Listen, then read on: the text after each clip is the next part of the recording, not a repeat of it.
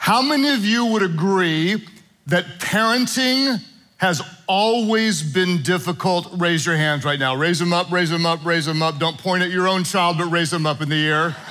Online, you can type in the comment section, parenting has always been difficult. Let me ask you another question. How many of you would agree that parenting today may be more difficult than it ever has been? If you agree, raise 2 hands to surrender. I need help, God. You can type it in the comment section. Parenting is very, very difficult today. We have 6 children, and we raised our kids kind of back in the good old days. Literally a couple of decades ago, when our kids were little, I think it was easier to raise kids back then. We home educated our kids, and so they were pretty sheltered. The biggest controversy we had 2 decades ago when our kids were little, maybe 6 and 4, my 2 oldest daughters, my oldest daughter came running in the room and said, "Sissy said a bad word." She was tattling on her sister for saying a bad word. I said, "What did your sister say?" And she said, "I'm not gonna tell you what the bad word was. It's too bad. You can't make me say it. So just tell me, what did the bad word, what letter did it start with?" She said, "Sissy said BS." So wow, 4 years old? Like, where'd she learn that? And then I thought, I better go ahead and make sure that BS means what I think it means. And so I said, "Why don't you go ahead and just tell me what bad word is the BS word?" She said, "I'll never say it out loud." I said, "Just whisper to my ear, you won't get in trouble, I promise." And so my oldest daughter whispered and said, "She said Britney Spears." True story. Like I said, we parented back in the good old days when things were much simpler than they are today. We do have 6 grown children, 4 of them are married, and by the grace of God, to the glory of God, all 6 of them and their spouses are serving Jesus faithfully in his church, worshiping God and living for Jesus.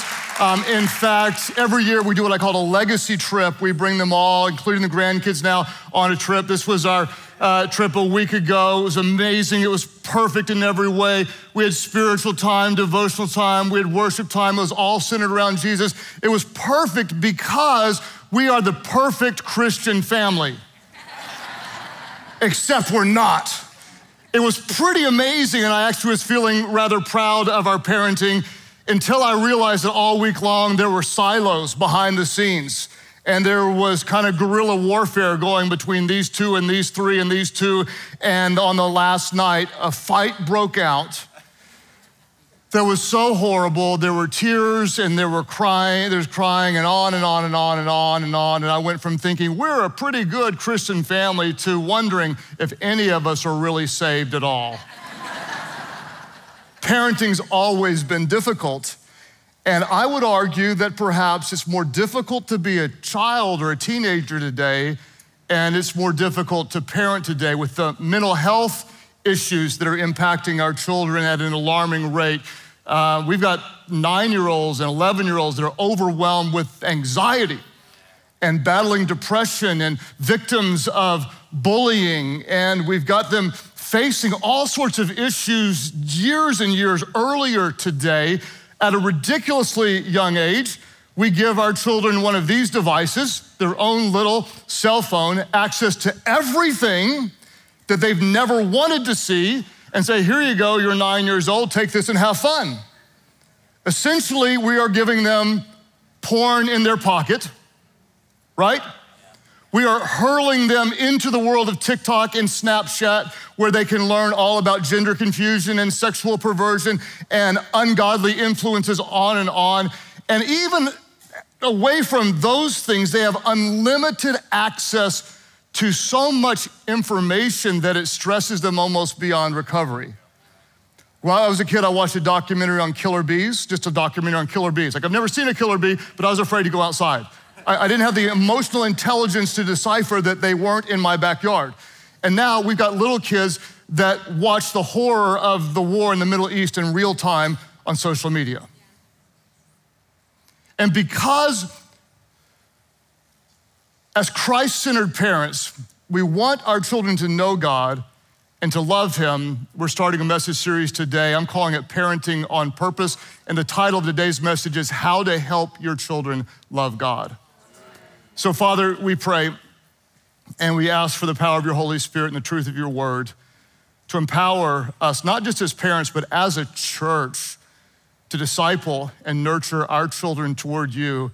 Draw us close to you first.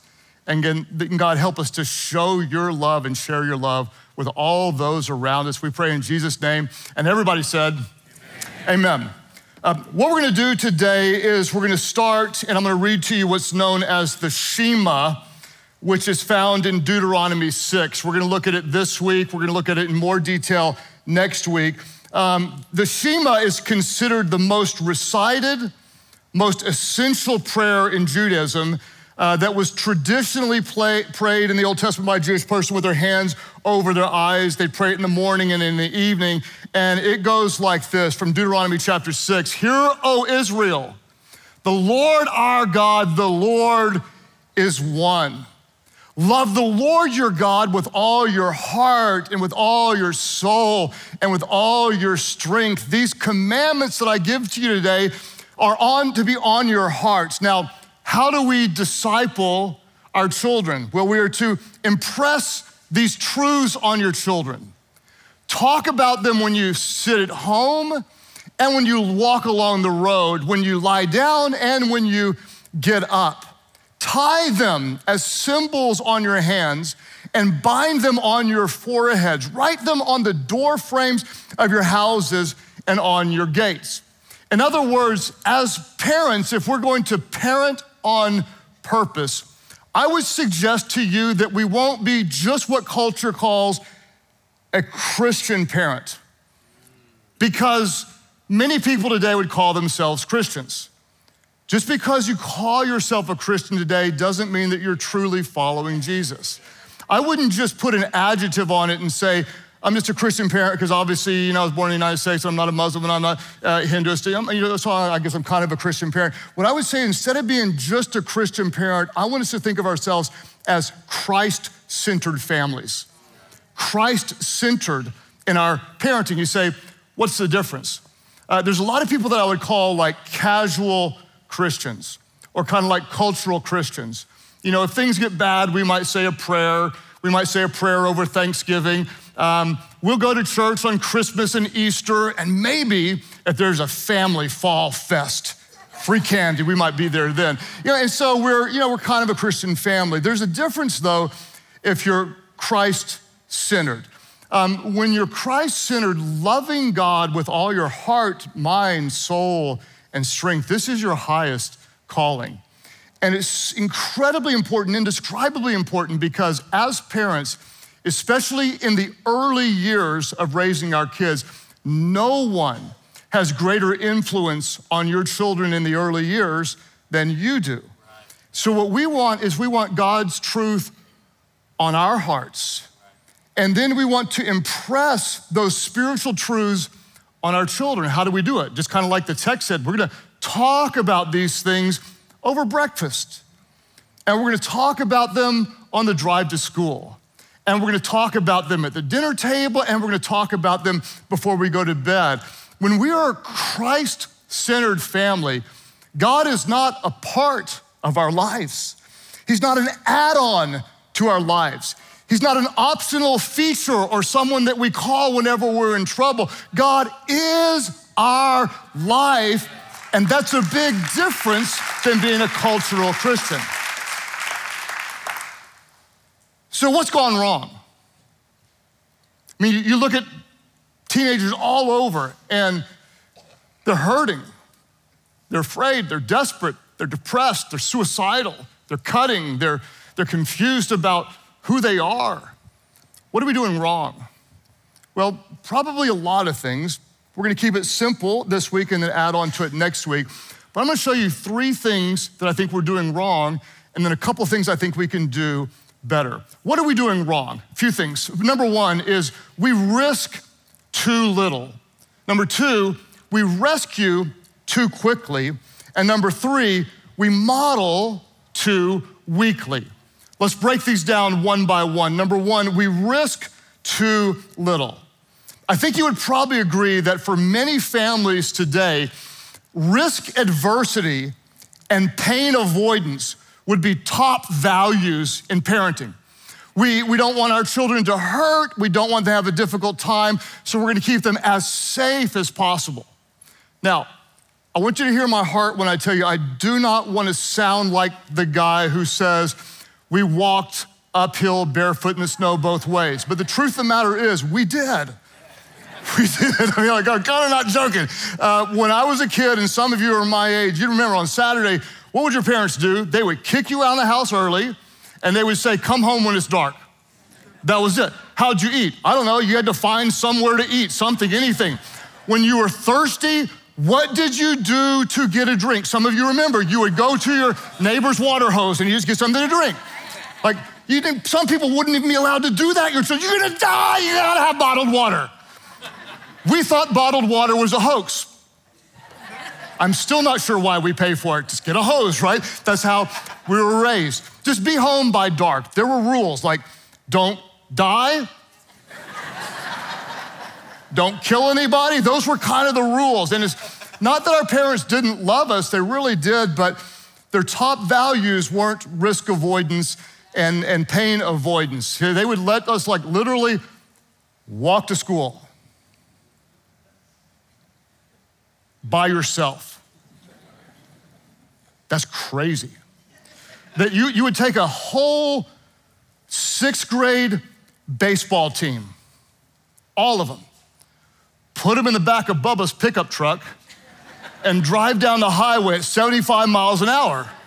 No one thought anything of it. That's just what we did. There were no seatbelts at the time. And I'm not telling you this is good. I'm just telling you the way it was. There were no seatbelts. You'd sit in the front seat with your mom. You didn't wear a seatbelt. She didn't wear a seatbelt because you didn't need a seatbelt. Why? Because your mama was your seatbelt. If she had to stop real fast, mama would, boom! And you weren't going nowhere because no seatbelt loved you like mama loves you. You wear seatbelts. And that's how they came up with the airbag, is a kid was actually riding with his grandma. And you know how after a while, there's things like,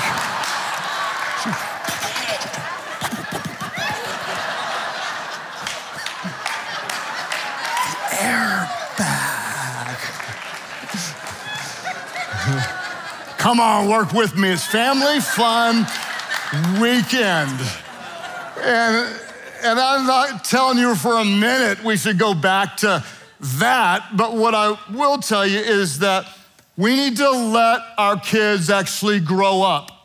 You make them wear seatbelts, make them wear helmets, but they probably don't need a helmet and knee pads to walk down the driveway to check the mail. Be careful, don't kill anybody, just check the mail. The challenge is this: in our effort to protect them from pain, we've robbed them from confidence. Like you've got 20-year-olds today that don't really want to drive because it seems too risky. Or 22-year-olds that struggle to fill out a job application form because they literally don't have the confidence to do it. I've got a friend in business that said it's not uncommon for parents to show up to interviews when a 20-something-year-old is trying to interview because mom and dad need to be there with them. See, not only have we robbed them from believing in themselves, but by taking away all risk, we've robbed them from putting their faith in God. And Hebrews 11:6 tells us that it is impossible to please God. Without faith, you cannot please God. We risk too little. Secondly, and I know I've been guilty of this, we rescue too quickly, right? Little Emma forgets to do her science project, and so mom stays up till 2 a.m. doing the project and then celebrates big when they win at the state fair, right?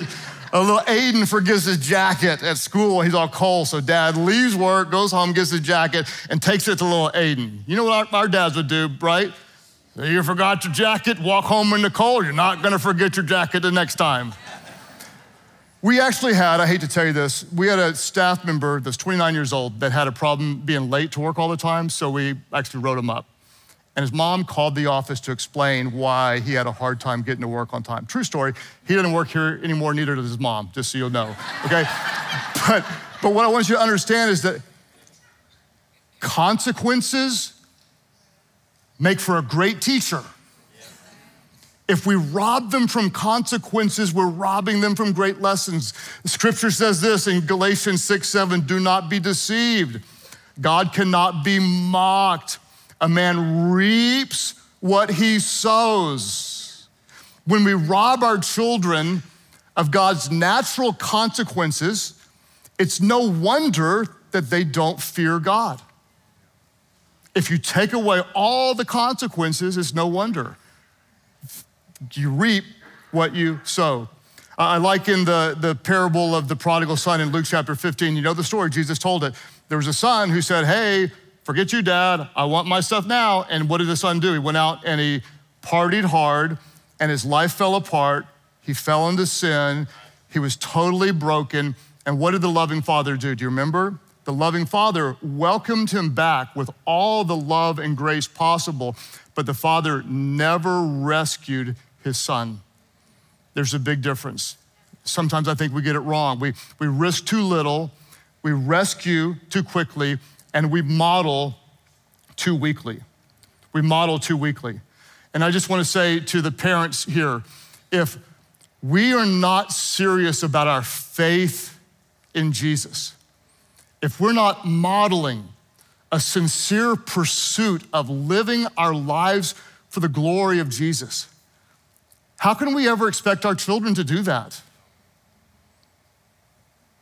If the truth isn't in our heart, how can we impress that truth on our children? Because remember, when it comes to parenting, again, especially in the early years, more is caught than is taught. They're watching what we do. In fact, I would remind you that your children don't just become what you say, they become what they see. They don't just become what you tell them, but they become so often what they see you doing. And that's why as parents, one of the fastest ways to drive our children away from God is honestly just to say one thing and do something else, is to be a hypocrite. The moment we proclaim faith in Jesus and say, we're a Christian family, and we don't pray, and we don't tithe, and we don't forgive, and we don't serve anywhere in our church, and we don't serve, and our life is all about us. We say one thing and we do something else. It's no wonder our kids run from God. The fastest way to drive them away is to be hypocritical. In fact, it was Jesus who said this in Mark chapter 7, verse 6. He said, Isaiah was right when he prophesied about you. Don't be a hypocrite. As it's written, these people, they honor me with what? They honor me with their lips, but their hearts are far from me. Now, we'll never be perfect, but if we consistently claim one thing and consistently live something else, our children will run from the things of God. We risk too little, and we rescue too quickly, and we model too weakly. So what can we do better to help our children love God? I'll give you a couple things today, and we'll look at more in depth next week. I want to start with what sociologists call the law of exposure. And you know what that is. The more you're around something, the more you become like it. In parenting, I would describe it this way, the law of exposure. Who and what you expose your children to will shape who they become and what they believe. Let me say this again because this is really, really important. Who and what you expose your children to will shape who they become and what they believe. Next week, we'll talk about the who. This week, I want to talk a little bit about the what. If we consistently allow our children to be exposed to whatever it is, bad attitudes, or over-sexualized images, or hardcore materialism, or perverted thinking, or prejudices, or ungodly values, if we continually let them be exposed to those things or people who believe those things, it's no question why they would drift from God. You guys are being quiet. Stick with me. if we're going to parent on purpose, what do we know? What can we do? This is so important. We can't force our children to love God, but we can expose them to the people and experiences that increase the likelihood of spiritual growth. That's good preaching. You won't say it, but I will. I'm gonna say it again. I want you to let this sink in.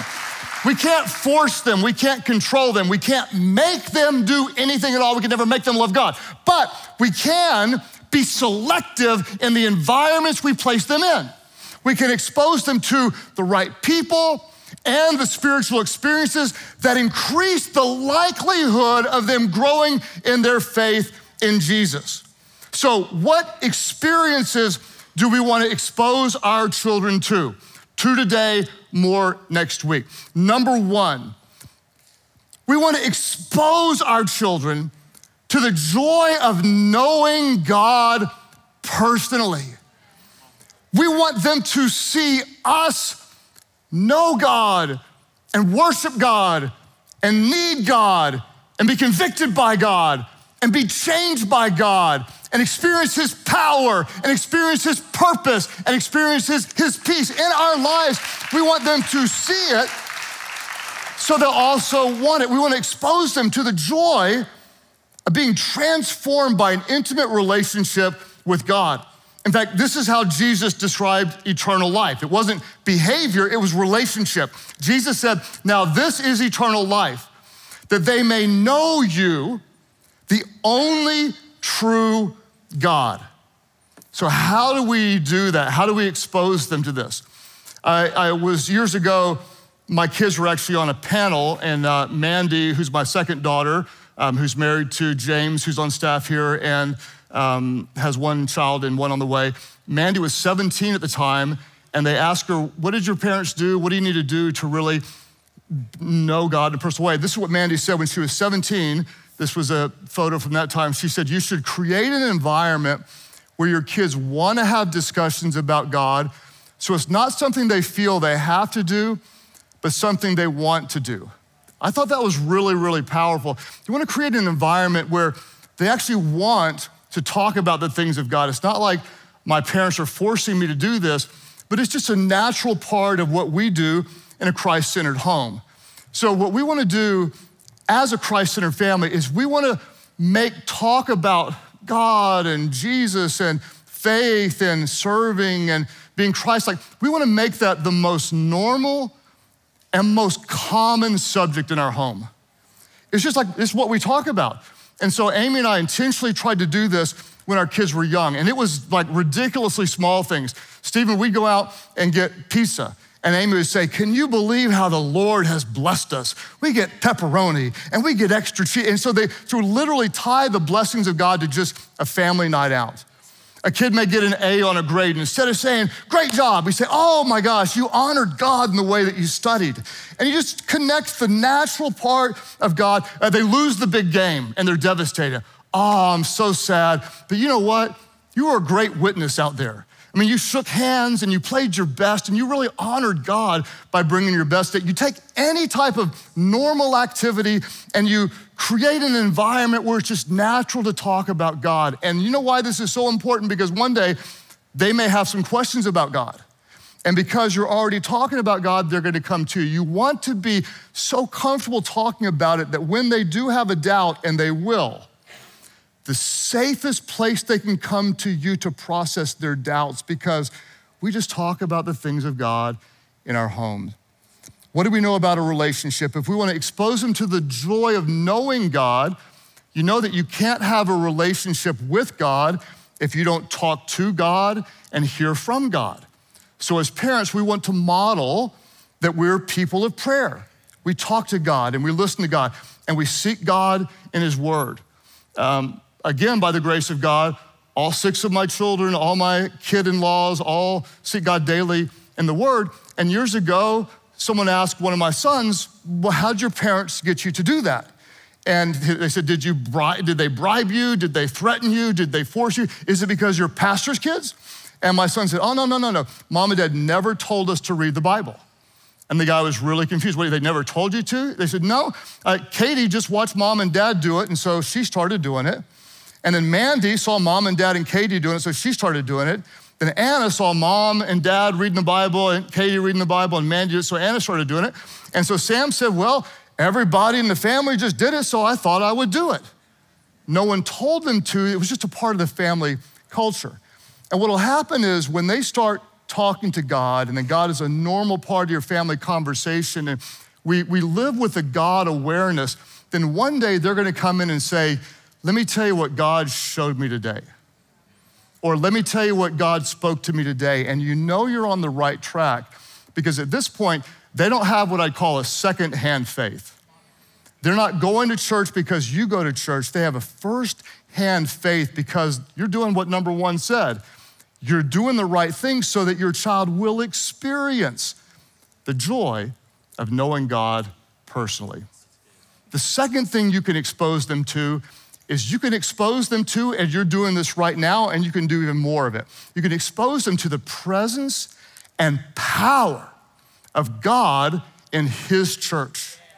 You can expose him to what God is doing through his people in the body of Christ. In fact, Psalm 92 verse 13 says, those who are what? Let's say this aloud. Those who are planted in the house of the Lord shall flourish in the courts of the Lord. Those who are planted. If you're just a casual, cultural Christian family, you'll go to church every now and then, whenever it fits into your schedule. But if you are a Christ-centered family, you will be planted in the house of the Lord, and those who are planted will flourish in the courts of the Lord. In fact, let me just I've been kind of nice now. I'm gonna get up into business just a little bit. Those of you online, I'm getting up into your business just a little bit. What isn't optional in your family? What's not optional? For most of you, going to school's not optional. Get out of bed, kid, you're going to school. Homework's not optional. Going to the dentist, for most of you, is not optional. If it is, it shouldn't be. Make them go to the dentist, okay? Whatever activities are they in? They're in dance, we paid for dance, they're going to soccer practice, football practice, violin, whatever it is. Activities generally are not optional. What happens when the weekend comes around? Someone almost always asks, do y'all want to go to church this weekend?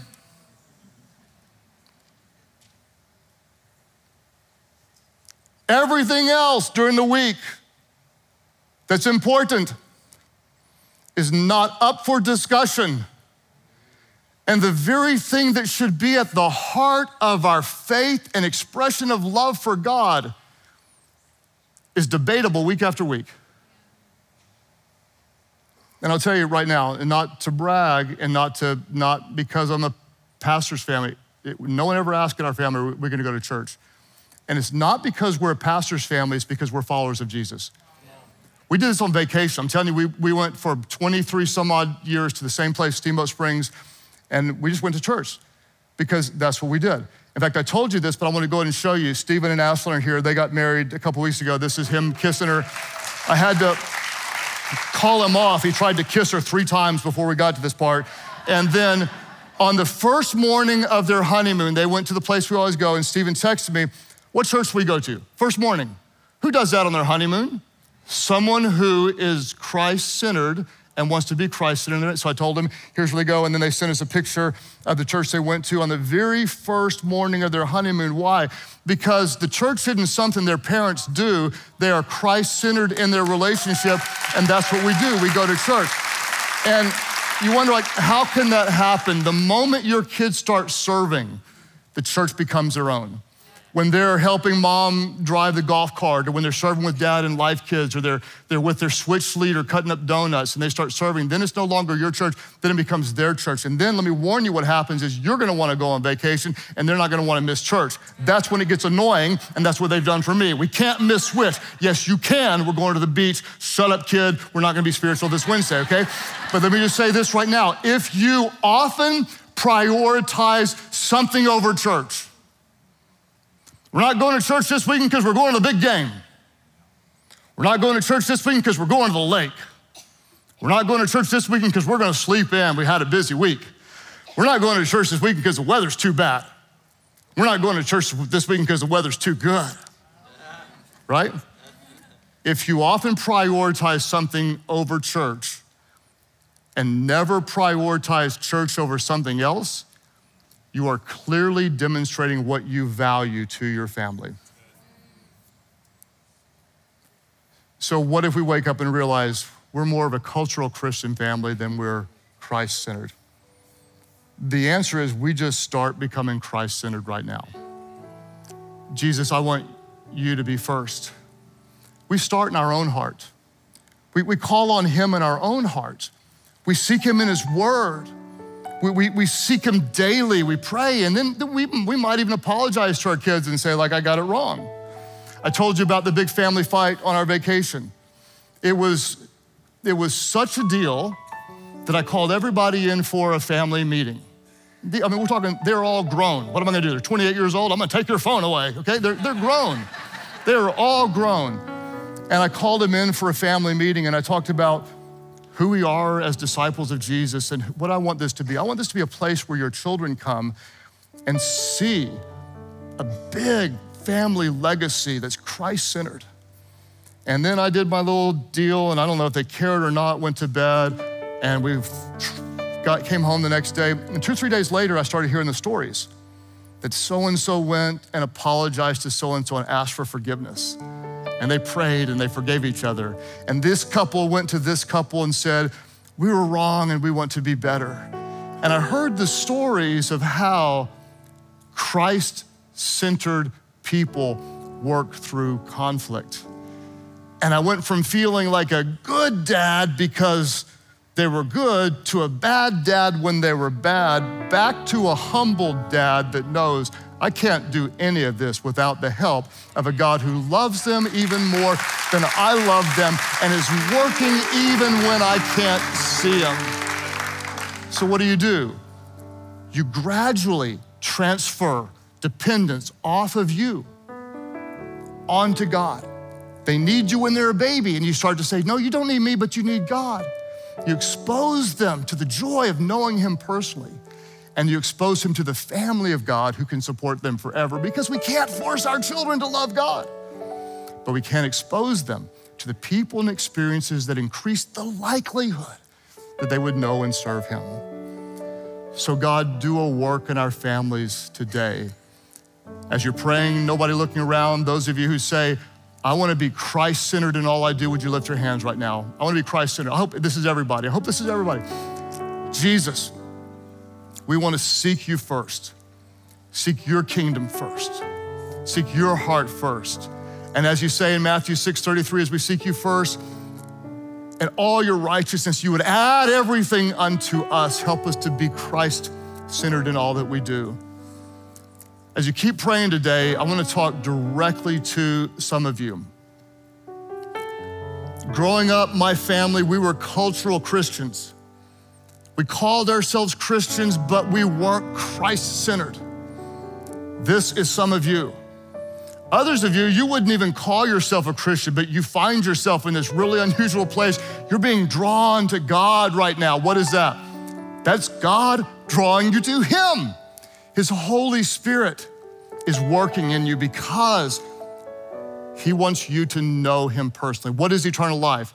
It's not being good enough, it's not being perfect, it's knowing God. How do we know him? God loved us. He's a relational God so much that he sent Jesus, who was without sin.